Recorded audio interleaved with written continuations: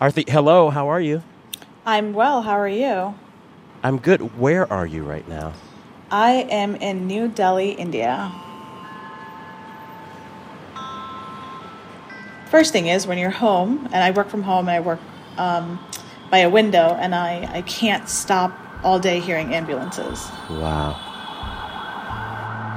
And it's a very unnerving feeling. It feels like, one of those disaster films that you watch, and at the climax of the film, when everything's happening and you hear the helicopters and the ambulances, but it's just for that climax part of the film. It feels like that all day Wow. here. And you want that to end.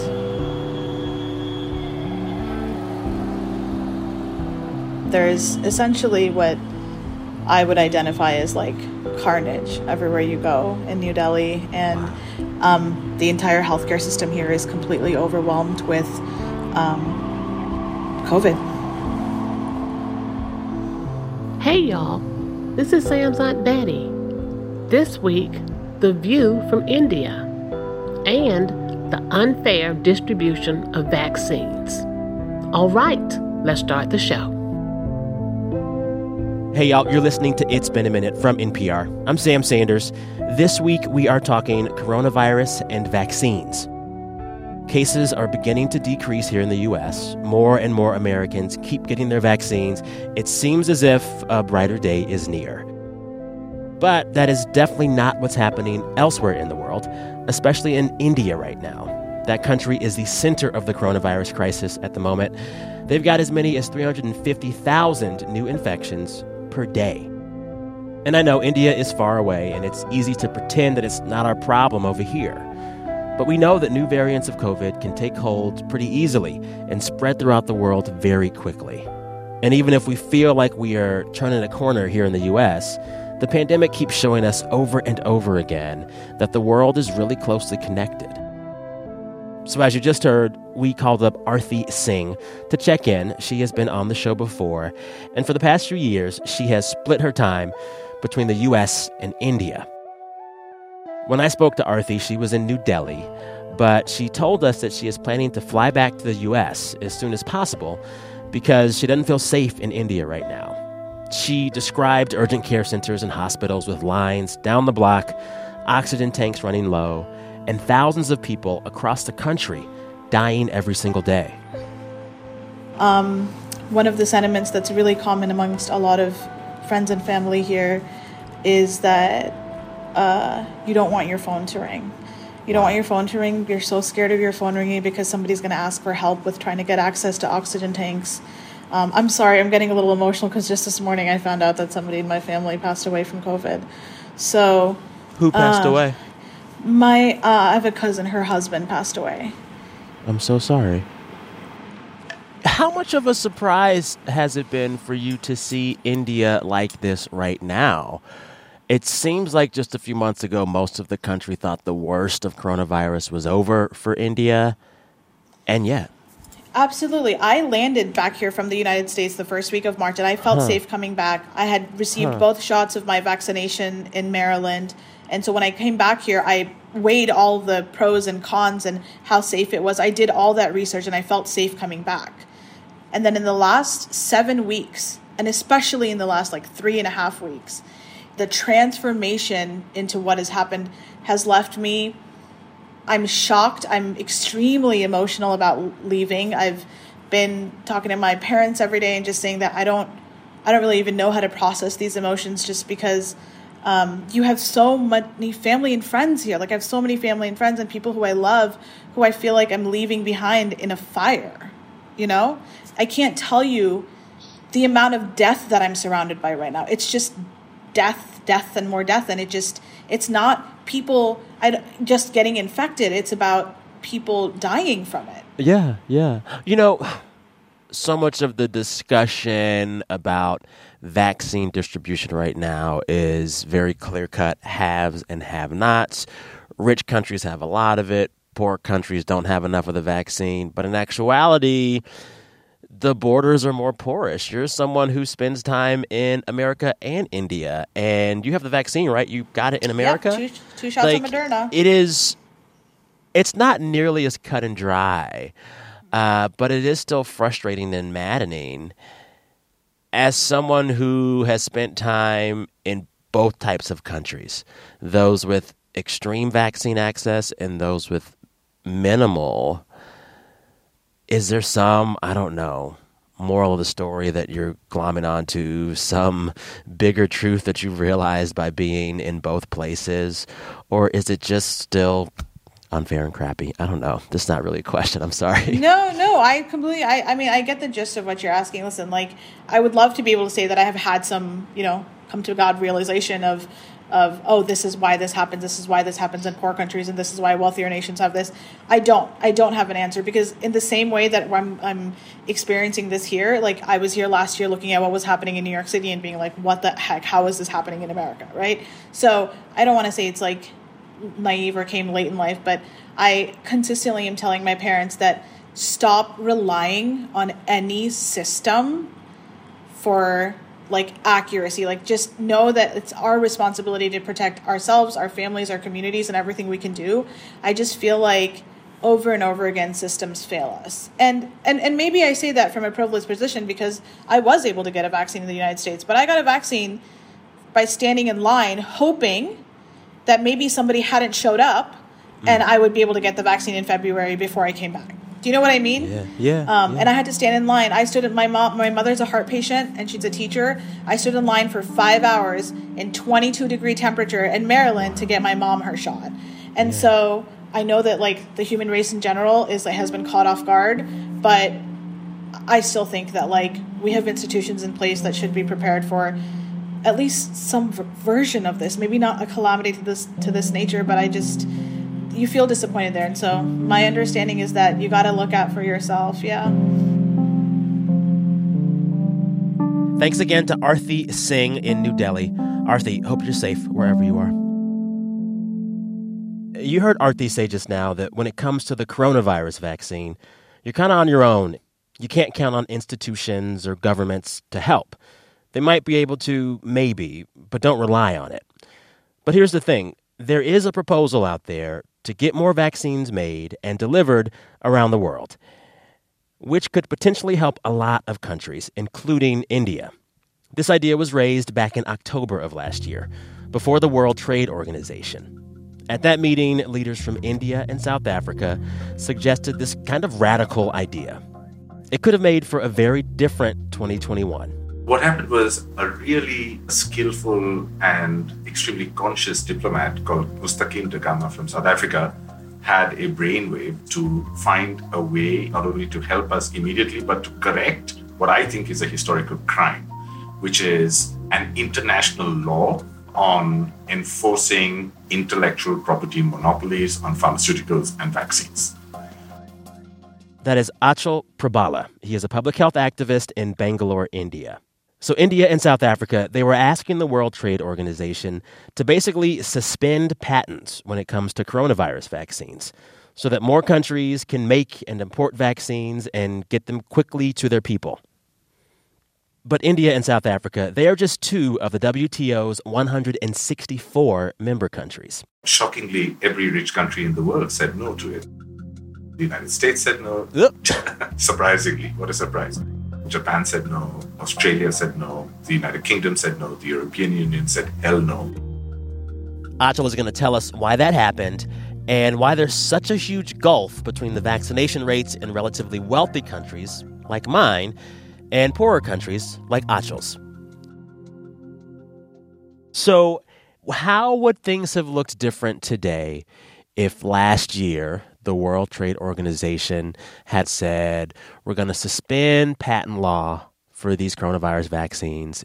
How different would things have looked now? The short answer is that the world would have looked very different, but it would not have looked completely different. When it comes to things like simple drugs that we take, whether it's aspirin or antiretrovirals for HIV and AIDS, those drugs have one monopoly protection around them, and that protection is intellectual property, patents. Now, when it comes to vaccines, they come with 2 layers of monopoly protection. So think of them as a sort of 2-ingredient recipe. One is the patents and the intellectual property, and then you also need the technology. what would have happened had this proposal passed in October is that we would have had half the recipe. There would have been companies that tried to figure out by themselves how to do the other part of it, or there would have been an immense amount of moral pressure on these companies to simply share the recipe to create this vaccine. So then now we're in this situation where it seems as if richer nations like America could start sending some of our vaccines over there. Just mail them over, fly them over to places like India. Sam, firstly, there's an even better solution, right? The better solution is that the US government essentially created at least 2 vaccines that are in use in the United States. Your taxpayer money, by the way, literally your taxpayer money, went to make 100% of the cost of research and development of the Moderna vaccine. That's my vaccine. I'm a Moderna guy. Yeah. You're a Moderna guy, and you paid for it as well. You and Dolly Parton, both of you. But with the Moderna vaccine, the US government underwrote 100% of its research and development cost, right? So this is like commissioning somebody to build a house for you. And typically, when you give somebody money to build a house for you, you own the house, except the US government does not in any way own the Moderna vaccine. I mean, it seems so common sense when you say it. If our tax dollars are paying for the research for this medication, the government should get to have some say over how it's used and how inexpensive or expensive it is. Exactly. And then, when I think about other examples of pharmaceutical companies fighting a sickness, it seems as if there used to be a different way. Like when I think about the way the smallpox vaccine was rolled out or the polio vaccine was rolled out, it seems as if the whole world just worked together for those and was much more collaborative. Was it different than what it is now back in the day? It really was different, actually. One of the most interesting examples of that is actually penicillin. Penicillin was sort of the COVID-19 vaccine of that time. So it was a wonder antibiotic for the very first time that could cure a wide range of infections, right?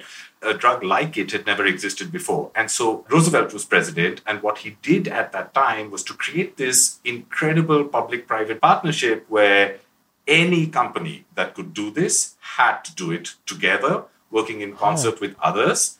And they provided state support, both in terms of finances and in terms of research, and they were able to save, the estimate is something like 200,000 lives of soldiers in World War II, because, infections were the kinds of things that killed us in the way that life-threatening diseases do now. Yeah. Getting back to the present day, you're clearly on one side of this issue. You want the patents around these coronavirus vaccines to be opened up so anyone who can make them does make them, and we get as many shots into as many arms as possible across the globe. But this week, a very powerful man publicly voiced a different opinion. And the recipe for these vaccines to be shared would be helpful. Do you think that would be helpful? No.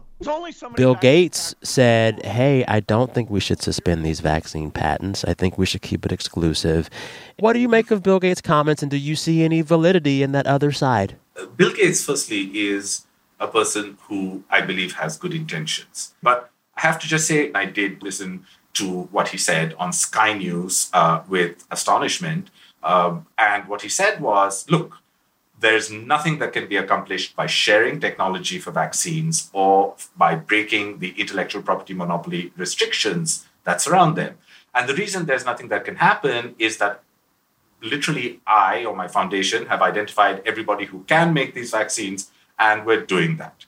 So coincidentally, I spoke to somebody who runs a small company in Hyderabad, which is a city not far from Bangalore. They had never made vaccines, but they made a whole range of things that are close to vaccines. And the people they went to get the technology were the only people who were offering it to them, who were the Russians, who offered them the technology for the Sputnik V vaccine. They invested $10 million.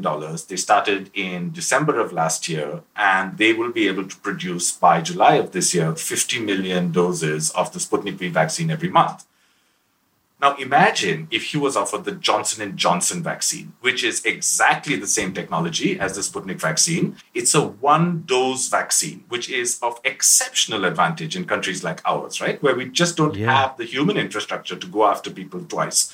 Now, imagine if a vaccine like that was offered to people here. You would have companies literally springing up to make that vaccine, right? So offer the technology, break the monopoly, the capacity will come.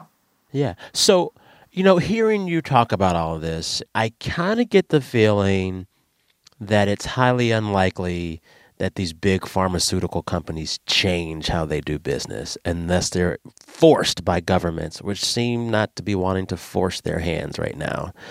So for things to change with vaccine access, it seems as if the citizens of some of these richer countries would need to start sounding the alarm ourselves and saying, hey, look over there, help, help, help. How do you convince enough Americans that the lack of vaccine in India is actually a problem for America as well? Because these variants are out here and they're not playing, right? They're not playing, no, not at all. Look, that is absolutely the challenge, Simon. You're actually absolutely right. However, it has been easier, in my experience, to convince ordinary good citizens of the United States to care about this more so than to convince the Biden administration or Bill Gates. There is a moral pressure that's building up to actually do something about this.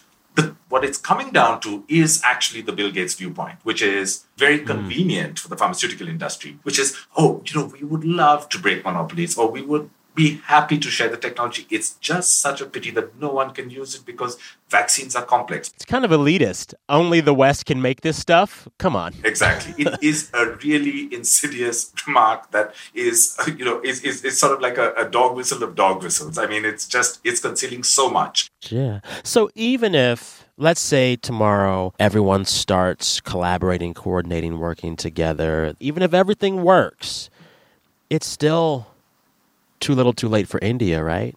It's going to take 6 months at the very least, right? So, of course, had we done this in April 2020, last year, instead of now, we would have those vaccines by now. Having said that, it's never too late to do this. The way that this pandemic is progressing, you have variants, you're going to need boosters, we might need revaccinations. What we thought would be this kind of 1-year event is now turning out to be something closer to a forever event. Oh, don't say that. Don't say that. I mean, I don't want this to be in any way. And to the extent we can all be vaccinated quickly, it won't be. And I really hope that the Biden administration especially does the right thing on this because they're the ones with the most power. It is never too late. I thank you so much for your time and for your work. Thank you, sir. Good night. Thanks again to public health activist Achal Prabhala. All right, stay with us. Coming up, I chat with another podcast host, Kia Miakka Natisse. She is out with a new season of NPR's Invisibilia. We'll discuss. Stay tuned.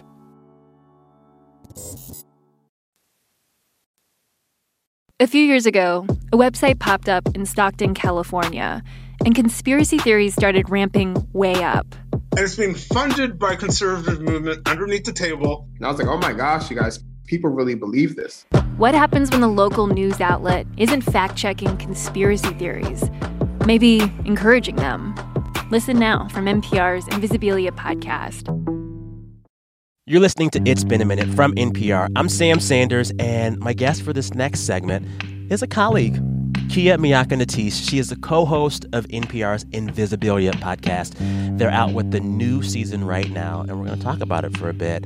The launch of a new season is always hard and tough. Kia, on a scale of 1 to, oh my God, how tired are you?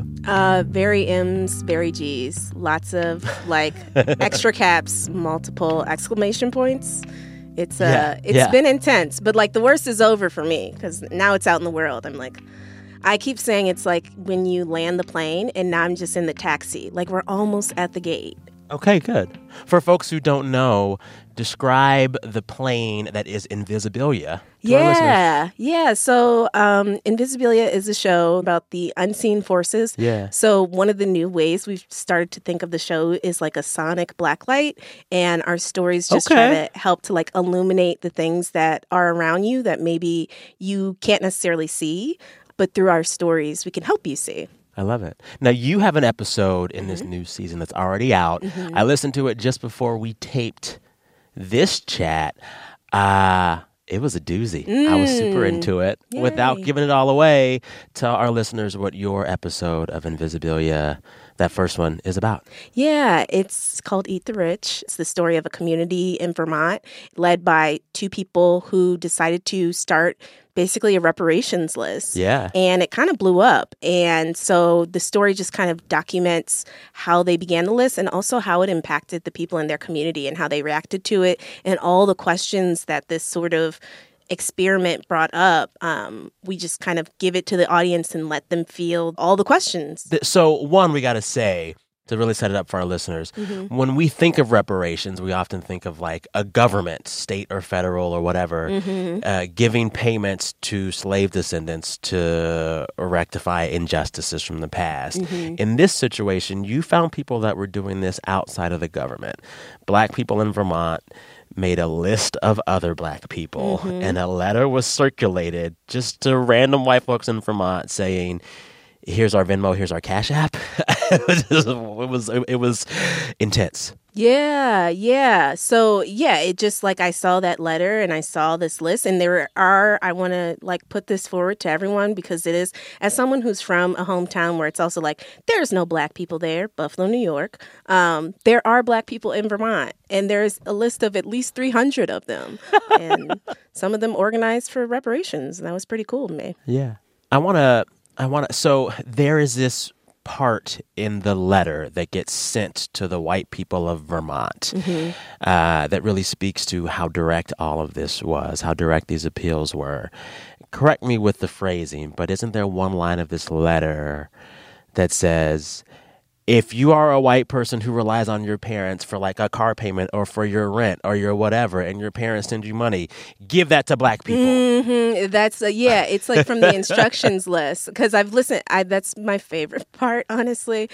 If your family supports you and is rich and racist and greedy, you can say that you need cash for a car, an airline ticket, rent, groceries, etc., and give that away. I got a lot of hate mail over that line. It's so in your face. And it's just like, wow. Yeah. Fully wow. What was the biggest thing you learned in reporting this story? I don't want you to give it away. Folks got to listen to figure out what happens. But did anything change for you in the way that you think about things like race or reparations or money or capitalism? I don't know.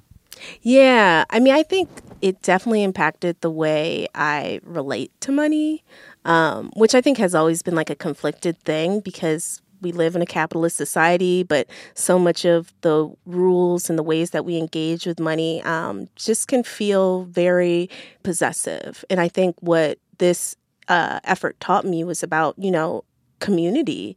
And for me, I started to also just think about whatever money I have and the position I might be in of like really wanting to practice generosity. Yeah. What I found so fascinating about the episode is the extent to which the white people involved were so uncomfortable. They were so uncomfortable. Even the ones who were like, I believe in this and I want to help and I should do this. They were so uncomfortable. Yeah. Did that surprise you? Yeah, money is such a taboo. I mean, like, not for nothing. I too was hesitant to have those conversations because, like, once you start talking about money, it's almost like you're talking about other things. You're talking about someone's sense of security, someone's history, someone's family. Like, it just becomes bigger and it becomes this really hard thing to talk about. And then, that allows inequity to sort of persist. Listeners, you can hear Kia's episode of Invisibilia right now, wherever you get your podcast. And if you stick around after the break, Kia's going to bring on one of her Invisibilia colleagues to play my favorite game, Who Said That? Yeah.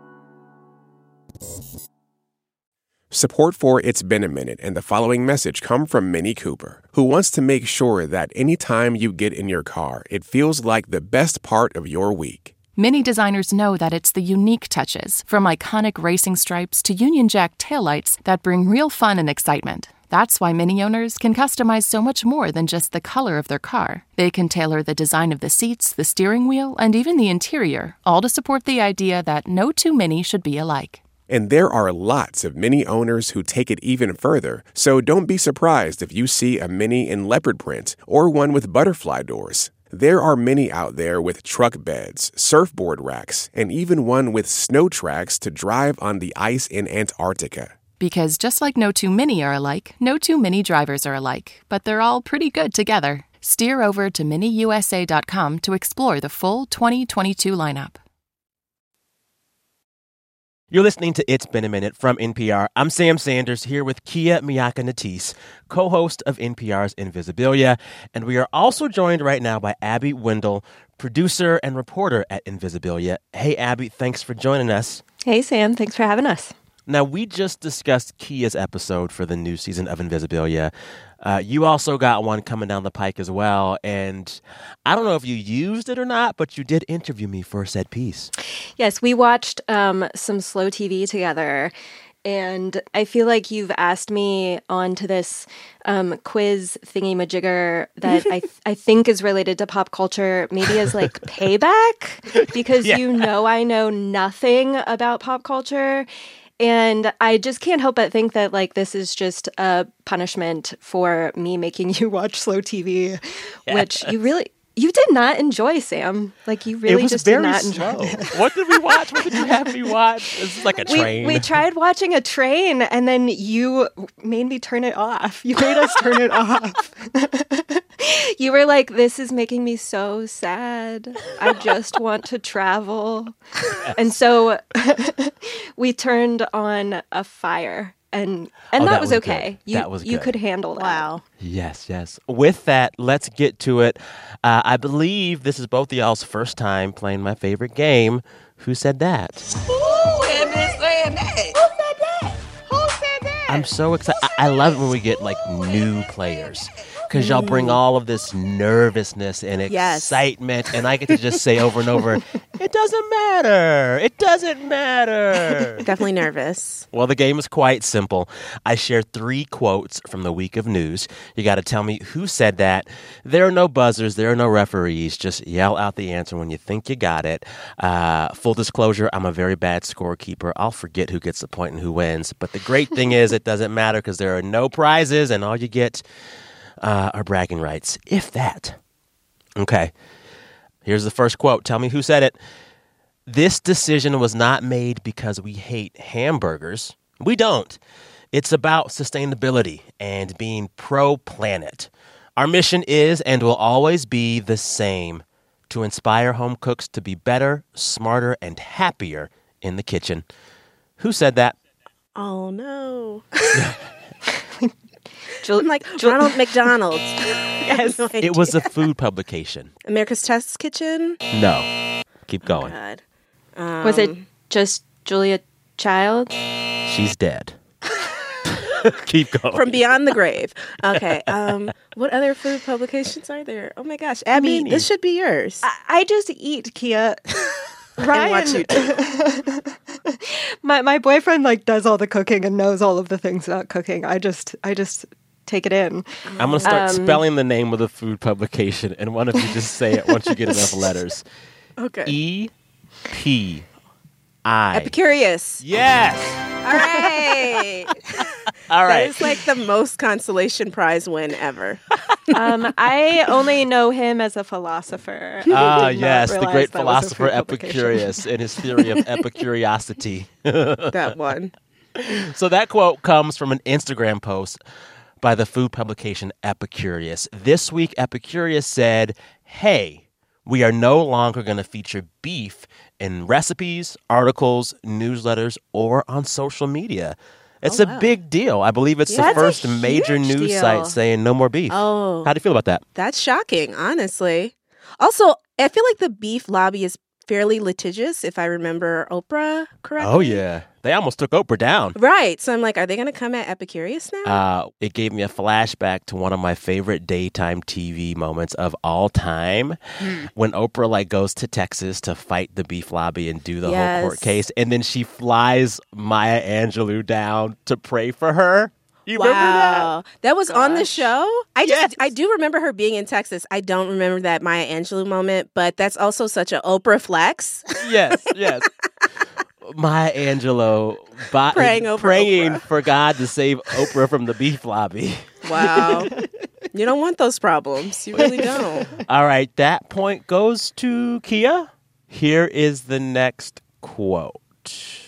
I talked to all the people in my community, my sponsor, my network, my therapist, and they all agreed that they were at the point where I could look into having a dog. I read the article, I connected to it, and I was like, you know what? Why not? I'll just send them an email. What's the worst that could happen? Who said that? I'm just going to randomly guess Demi Lovato. Well, because I just got finished watching her YouTube series, and I know she's in recovery. And so I'm like, maybe she wants to get a dog. I don't know. It's funny. We had Demi Lovato on the show last week. Well, not her. A quote from her. Because she got into a weird fight with a frozen yogurt shop in L.A. It was really strange. But it's not Demi Lovato. This is, just tell me the story we're talking about. It was a feel-good story about a dog this week. Now, come on. Have you ever had just people just strike out on all three, Sam? Y'all remember that dog? It was a Chihuahua. Oh, wait. I remember this one. Okay, yes. But wait, what's the dog just got adopted, right? It was the evil Chihuahua? Yes, that's close enough. We're going to take it. We're going to give you the point. I know this just because NPR posted a Chihuahua possessed? Oh, it was called the Victorian Demon Chihuahua. Yeah. Oh my God. There was this Chihuahua. It's going to take so much setup for this, but bear with me. So that quote comes from Ariel Davis of New Haven, Connecticut. She just adopted this Chihuahua named Prancer. Prancer became famous because a few weeks ago, the adoption notice put up for him online to say, please take this dog, said that Prancer the Chihuahua was, quote, a vessel for a traumatized Victorian child that now haunts our home. Wow. So a few weeks ago, these folks are like, someone has to adopt this dog. It's a demon dog. Prancer apparently hates men, also hates children. In spite of this note saying this dog might be the devil, it was also kind of endearing. And this week, there was a happy ending when Ariel Davis of New Haven, Connecticut, adopted the dog Prancer.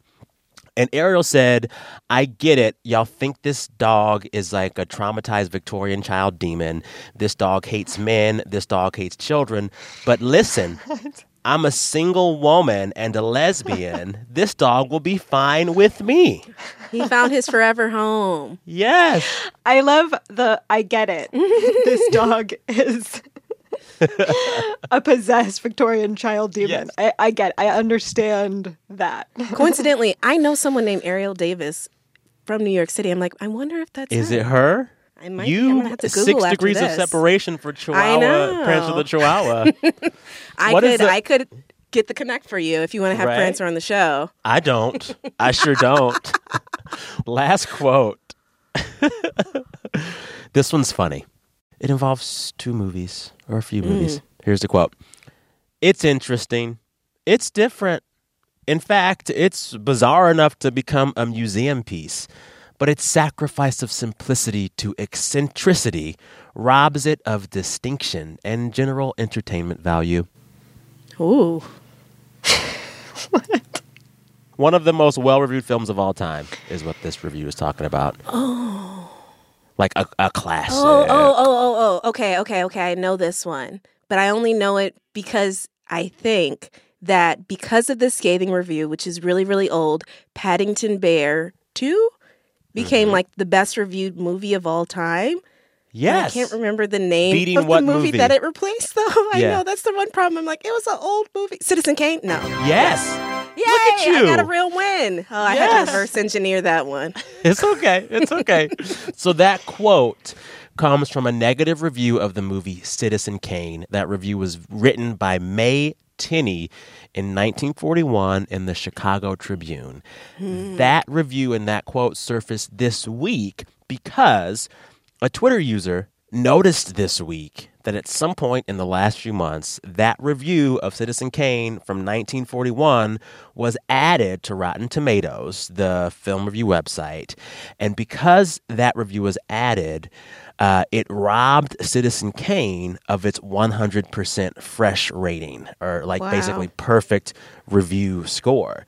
So because Citizen Kane dropped off a bit by that negative review, Now, the most well-ranked film of all time on Rotten Tomatoes is Paddington 2. Time is a flat circle. You can be taken down at any point in time. Yes. Paddington 2. Have y'all ever seen it? No. I mean, I know Paddington Bear. I don't even He's a know franchise that. now. I'm a Teddy Ruxpin girl myself. Who is Paddington Bear? I don't know her. I did love Teddy. On that note, thank you both for playing Who Said That. Drum roll. The winner is Kia. Woo! Yay. I mean, congrats. Abby, we knew that was going to happen. Who could have guessed? Yeah. Thanks again to Abby Wendell and Kia Miaka Natisse and NPR's Invisibilia podcast. Their new season is out now. Go check it out. Now it's time to end the show as we always do. Every week, listeners share the best thing that happened to them all week. We encourage folks to brag, and they do. Let's hear a few of those submissions. Hey Sam, this is Linda from Redlands, California. And the best part of my week was that my birthday was on Saturday. And my husband made me Aunt Betty's pound cake. We had it with strawberries and whipped cream, and it was so good. It was the perfect way to celebrate my birthday. Hi, Sam. This is Emma calling from Vancouver, Canada. And the best part of my week is that I finally, after much drama, bought a house with a yard for my son. Hi, Sam. This is Caroline. The best part of my week was telling my employer this job was not working out and I needed to move on, that they should start looking for my replacement. I tried to make it work. I said I would give it a year. I just can't find contentment and life's too short. Hi, Sam. I'm Eloise and I'm 10 years old. And the best part of my week was that I got to see my grandmother in Atlanta because I hadn't seen her in a long, long time. Hi, Sam. This is Julia calling from Northern California. The best thing that happened to me this week is that my husband and I finally introduced our almost 5-year-old daughter to RuPaul's Drag Race. And my daughter loves to style me with makeup and jewelry in the morning, and I figured she probably would have a great perspective on the show. She told me at the end of the show, how on earth is Ru going to choose? They are all so amazing. So I have hope for our future. Thank you for the great work you do. I really appreciate you. Take care. Keep doing what you're doing. Appreciate you. Thanks. Bye, Sam. Thanks for all you do. Thanks to all those listeners you heard there. Julia, Eloise, Caroline, Emma, and Linda. This is a reminder, I should share my Aunt Betty's pound cake recipe on the internet once more. I'll do that soon. Check the Twitters. All right, listeners, you can send the best part of your week to us at any point throughout any week. Just record yourself and send us that voice memo via email to samsanders@npr.org. samsanders@npr.org. This week, It's Been a Minute was produced by Janae West, Andrea Gutierrez, Sylvie Douglas, Christina Kala, and Liam McBain. This week, we had engineering help from Alex Drawinkas and Josh Newell. Also, special thanks to Hafsa Fatima, Zain Rizvi, and Yasmin Surhan. Our fearless editor is Jordana Hochman. Our director of programming is Steve Nelson. And our big boss is NPR's senior VP of programming, Anya Grundman. Listeners, till next time, be good to yourselves. Stay safe. Have some pound cake if you're so inclined. I'm Sam Sanders. We'll talk soon.